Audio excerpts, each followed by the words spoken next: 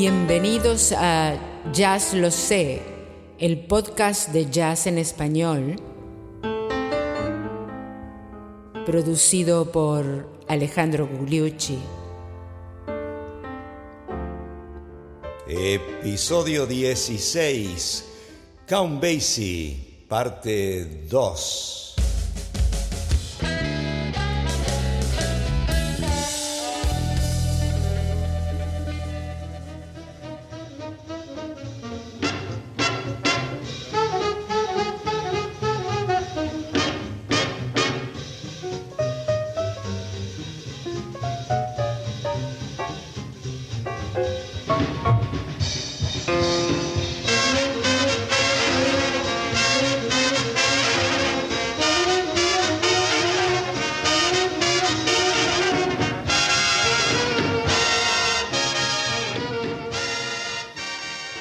¿Qué tal, amigos? Bienvenidos al episodio 16 de Jazz Lo Sé, tu podcast de jazz en español, donde continuamos con el gran Count Basie y su orquesta. En el episodio anterior habíamos visto el jazz de riff de Kansas City, su mayor expresión, el gran Benny Moten, y cómo Count Basie participa en esa orquesta y luego se queda con ella y funda su orquesta. En este episodio vamos a recordarles que por allá por el año 36, a donde habíamos llegado, es cuando Count Basie se va a Chicago con su banda y gracias al contrato que le ofrece John Hammond, y se va a tocar al Grand Terrace Ballroom allá en la ciudad de Chicago.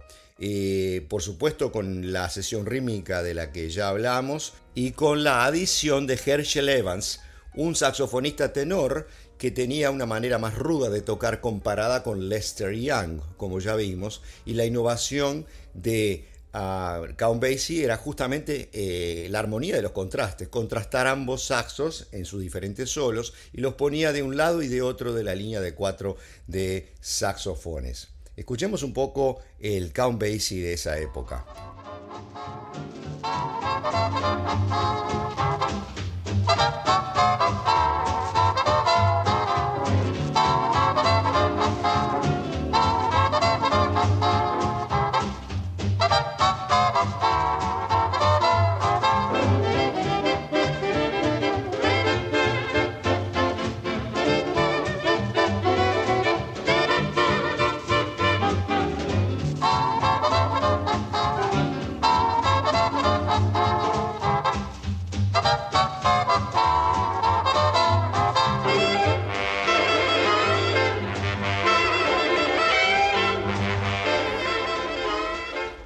Este era el 9:20 Special, el especial de las 9:20. ¿Qué estamos escuchando aquí? Estamos escuchando la manera de tocar jumping, como se dice, o sea, saltarina de tocar de esa sección rítmica típica de Count Basie y los acentos contrapuntuales que él metía en el piano, con pocas notas pero muy bien metidas. El personal en esta época, estamos hablando de alrededor del año 35, 36, 37 más que nada, era, como dijimos, el famoso Lester Young, que le vamos a dedicar un programa especial, y Herschel Evans en los tenores. Freddie Green en la guitarra, ya hablamos, Joe Jones, ya hablamos, y Walter Page en el bajo, la All American Rhythm Section, Earl Warren también en alto, Buck Clayton y Harry Edison en trompetas, grandes trompetistas ambos, Benny Morton y Dickie Wells en trombón.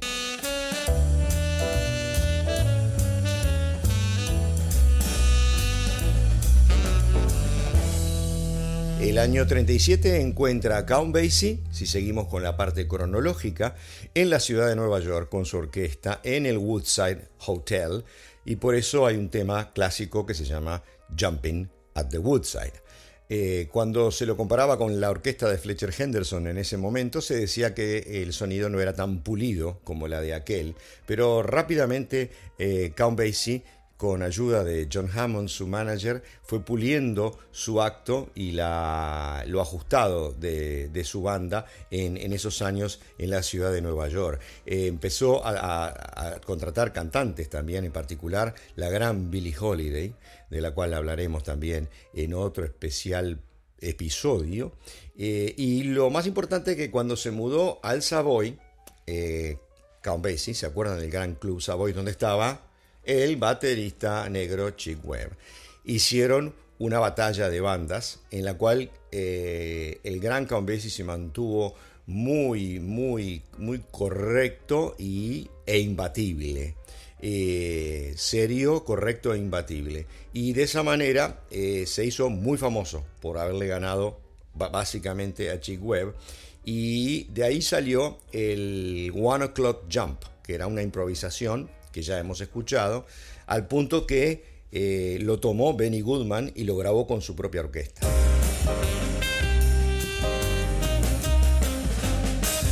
Pero escuchemos ahora, primero, el Jumping at the Woodside.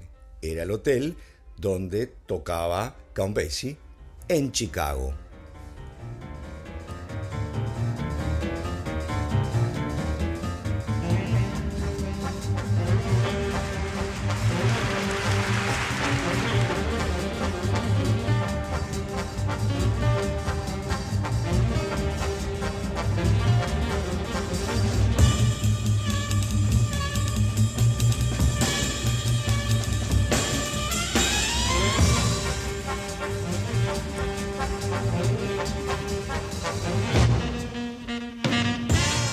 El fantástico swing de la orquesta de Count Basie, al que también le gustaba tener cantantes masculinos y femeninos y tocar mucho blues. En particular, debemos recordar los cantantes masculinos que tenía de blues: Jimmy Rushing, B. Joe Turner y Joe Williams, al que vamos a escuchar ahora con Every Day I Have the Blues. Todos los días tengo el blues.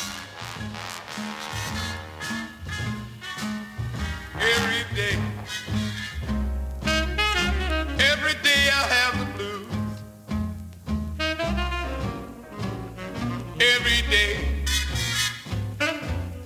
Every day I have the blues.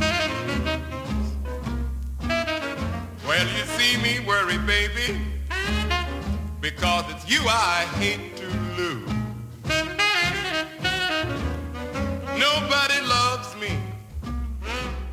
Ahí estábamos escuchando al gran cantante Joe Williams haciendo un blues con la gran sección rítmica de la orquesta de Count Basie, que es lo que escuchamos, con algún contrapunto, vieron, de riff de trompetas y trombones y un saxo.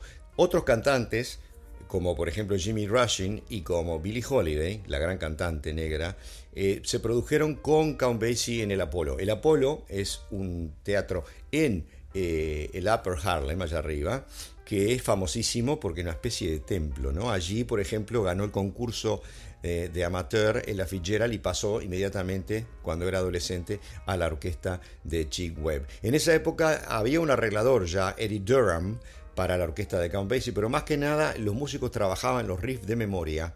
Se sentaban y con Count Basie trabajaban los riffs y más o menos en forma memorizada, no escrita por notación exacta de cada nota y de cada silencio, era la manera que tenía la orquesta de tocar, que le daba ese color particular. Más adelante empiezan a trabajar en diferentes épocas de la orquesta con diferentes arregladores y le va dando otro color y va perdiendo esa sonoridad característica de Kansas City. Nunca perdió la fuerza de la orquesta de Count Basie, pero va cambiando a lo largo de los años con la influencia de los diferentes arregladores y las modas también, ¿verdad?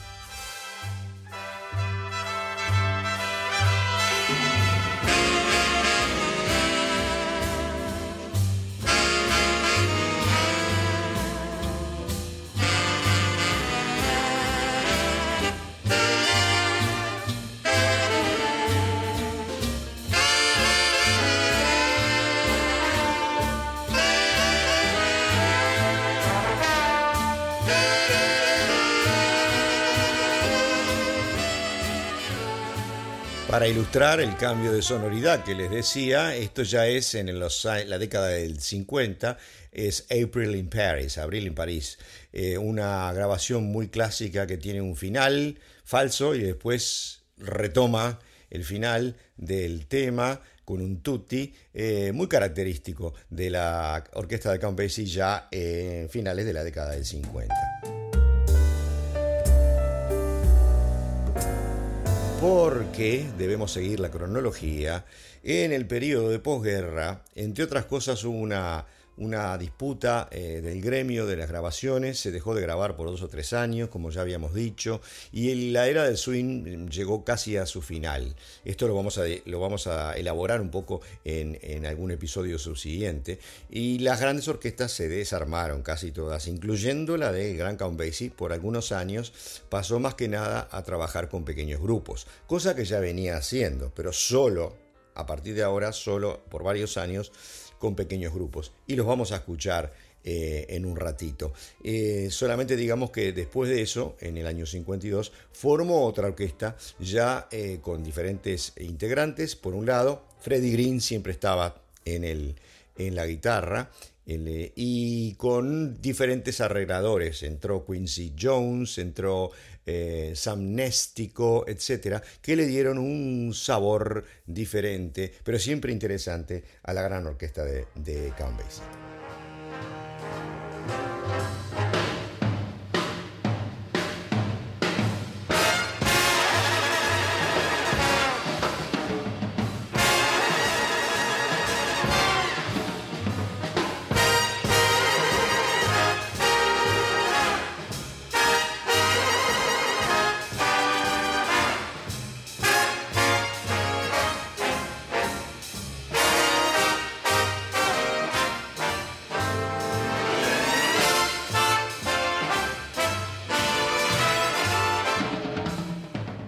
Shiny Stockings, medias brillantes, por la orquesta de Count Basie por los años 50. ¿Y por qué no escuchamos una en vivo en el 54 en Suecia? Three Little Words.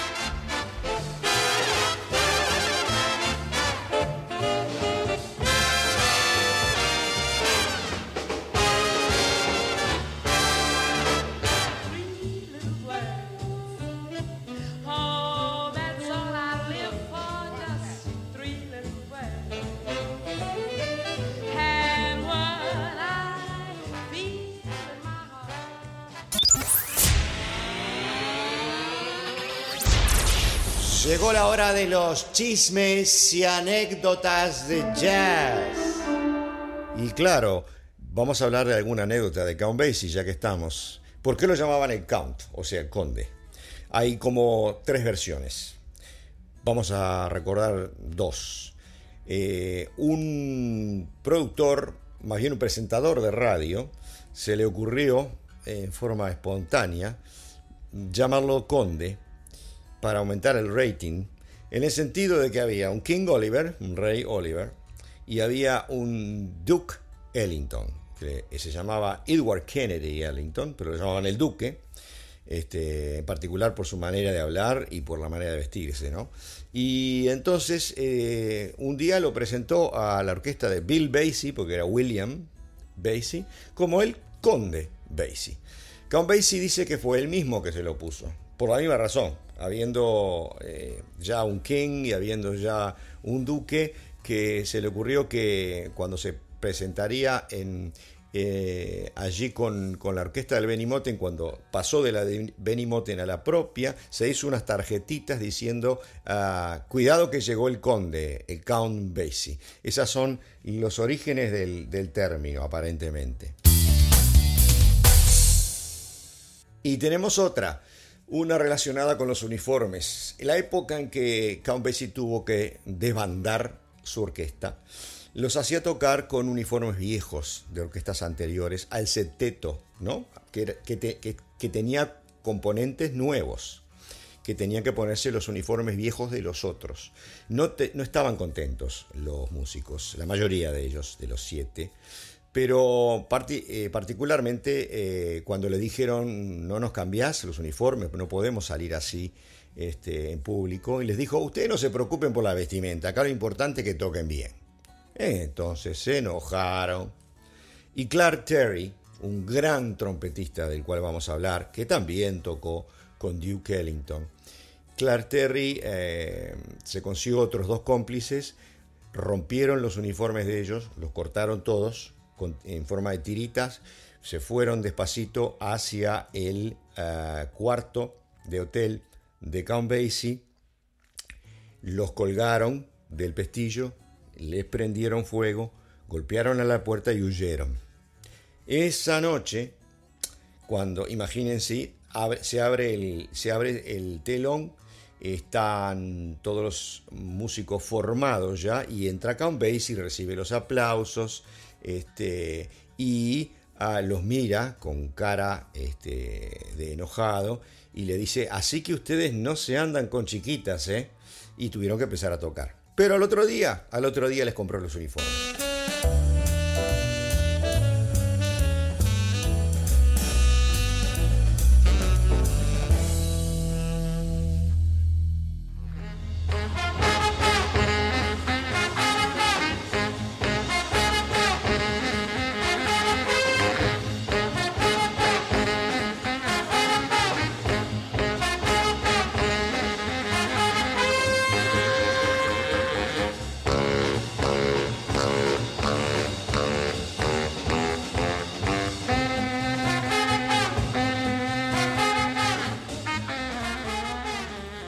Rock a Basie, del año 1954, también en vivo en sus conciertos por Europa.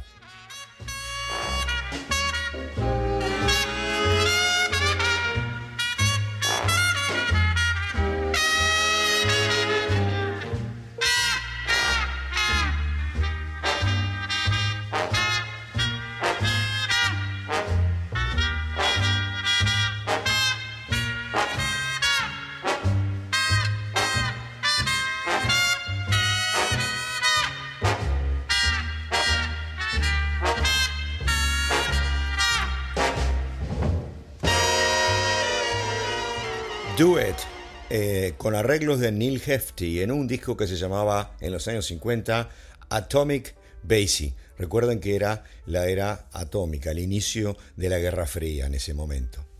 Y por esas épocas, década de 50, la orquesta de Count Basie era una de las orquestas elegidas por el gran cantante Frank Sinatra. Y la verdad que se unieron dos calidades para cantar canciones populares, pero con una calidad insuperable. Vamos a escuchar una, Frank Sinatra, Fly Me to the Moon, con Count Basie en el año 62. Fly me to the moon, let me play among the stars, let me see what spring is like on Jupiter and Mars. In other words, hold my hand. In other words, baby, kiss me. Fill my heart with song and let me sing forever. Qué conjunción impresionante, el fraseo nada menos que de Frank Sinatra con la orquesta de Count Basie. Y ahí estaba la sesión rítmica, Freddie Green con su guitarra llevando adelante, y luego van a entrar los contracantos. Vieron las flautas, que es una innovación también de Count Basie. Y escuchemos también a Count Basie con la otra grande cantante, Ella Fitzgerald, Did I Do? Do I want you? Oh my, do I, honey? Did I do? Do I need you? Oh my, do I, honey? Did I do? Ella en Did I Do. Pero pasemos ahora a los ejemplos de los pequeños combos de Count Basie, que él tuvo siempre, y además en algún periodo era lo único que le quedaba de la orquesta, por unos 4 o 5 años nada más. Vamos a rebobinar un poco y vamos a escuchar algunos de los grandes temas de los pequeños conjuntos de Count Basie, como por ejemplo los Kansas City 5.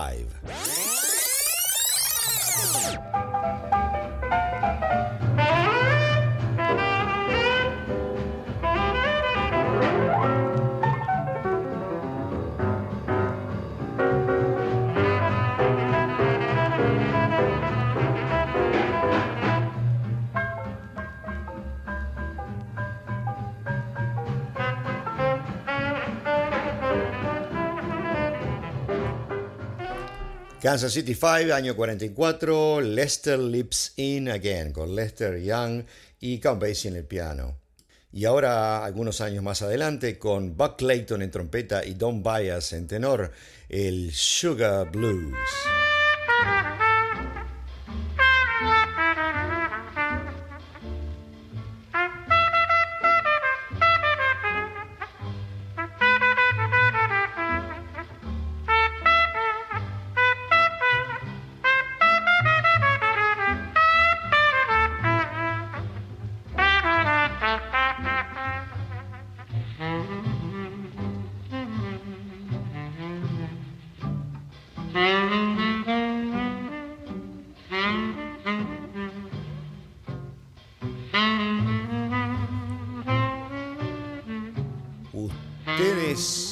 Ustedes podían preguntarse qué lindo habría sido escuchar a Benny Goodman tocando con Count Basie. Bueno, sí, eso existió, lo vamos a escuchar ahora. El octeto de los años 39-41.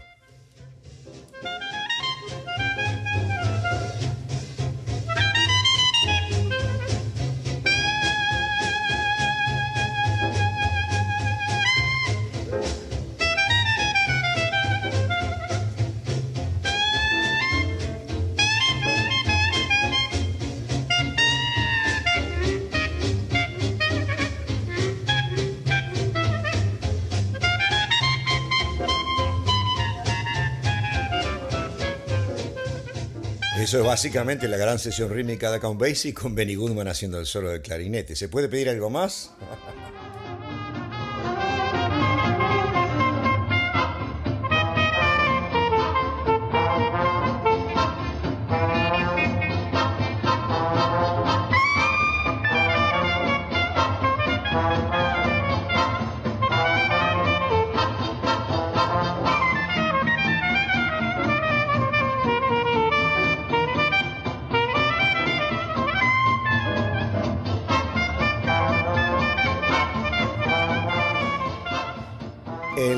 Texas Shuffle por los Kansas City 7 y aquí probablemente es Lester Young tocando el clarinete.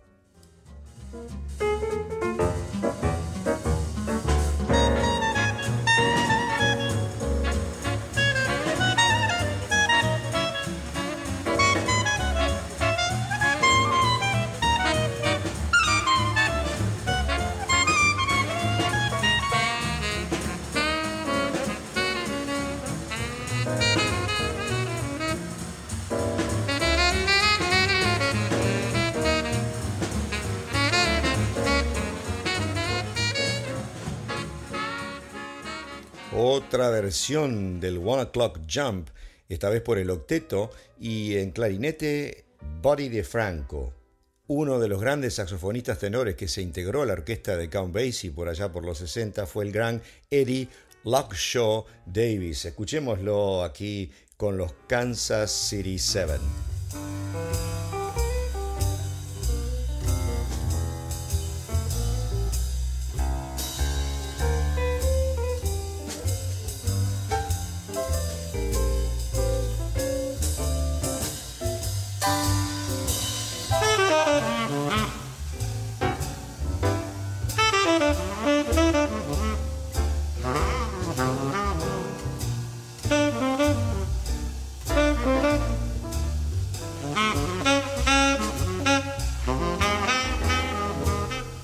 Y otro joven valor que aparece aquí con Count Basie nada menos fue el gran trompetista Freddie Hubbard, lo mejor que vino después de Dizzy Gillespie en una época.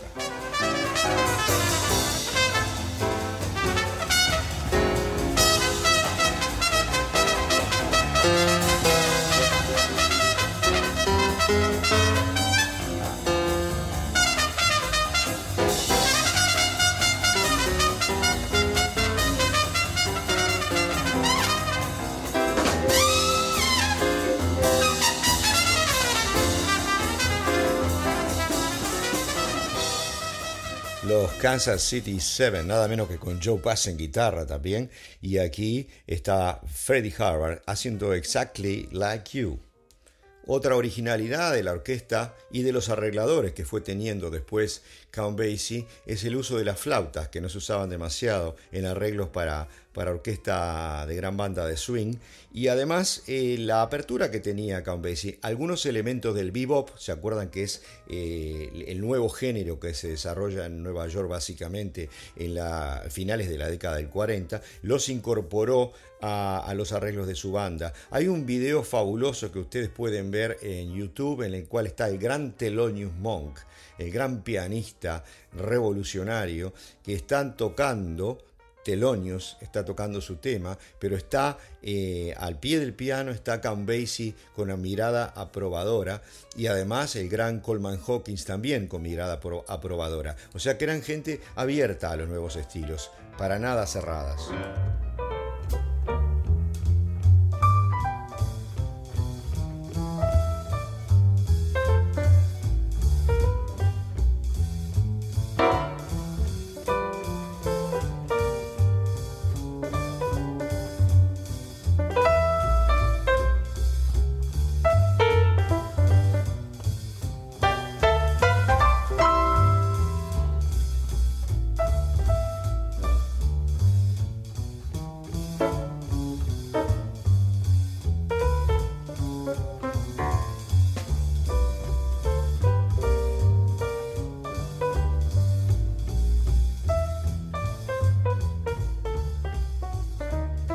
Para escuchar el gran piano de Count Basie con nada menos que Ray Brown en bajo y Louis Bellson en batería y el clásico Lady Be Good. Como les dije, Count Basie aprendió a tocar el órgano con Fats Waller y vamos a escucharlo, aunque sea una vez tocando el órgano en el KC, Kansas City Organ Blues.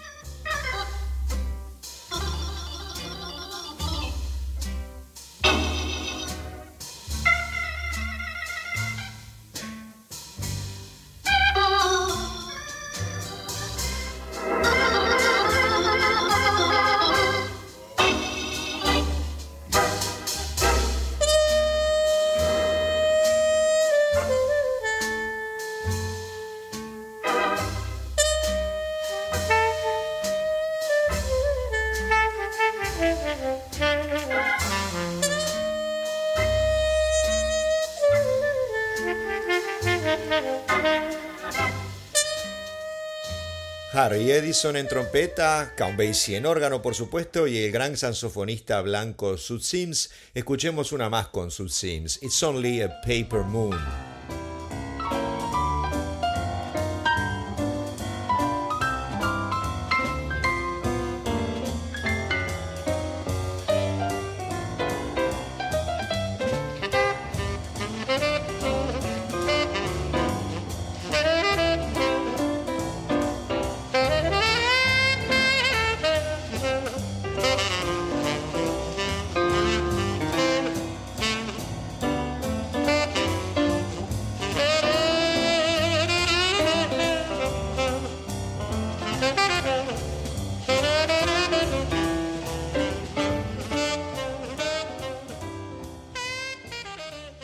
Basie siempre lamentó nunca haber grabado con Louis Armstrong, pero sí grabó con Tony Bennett, con Bing Crosby, con Sarah Vaughan, y la gente lo consideraba un hombre afable, modesto, que oía las opiniones de la gente de su orquesta, con una actitud relajada, le gustaba mucho pasarla bien, era muy inteligente en sus chistes y muy entusiasta sobre su música.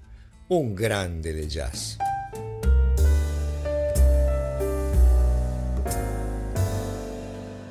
Y así, amigos, llegamos al final del episodio 16 de Jazz Lo Sé, Count Basie, parte 2. Si me acompañan en el episodio 17, continuamos con más swing. Vamos a continuar con el swing por varios episodios, pero esta vez vamos a hacer un paréntesis y es necesario que comparemos los dos grandes estilos del saxo tenor, ya que hablamos de Lester Young con la orquesta de Count Basie y habíamos hablado de Coleman Hawkins en la de Fletcher Henderson, llegó el momento de comparar esos dos grandes estilos. Esto lo haremos en el episodio 17. Como siempre, comentarios y preguntas por email yendo al website jazzlosetodoJunto.libsyn.com. Jazz Lo Sé es producido y presentado por Alejandro Gugliucci con locución de Teresita Menini, dedicado a Walter Venturino, y nos vemos en el episodio 17 con Lester Young y Coleman Hawkins. Muchas gracias.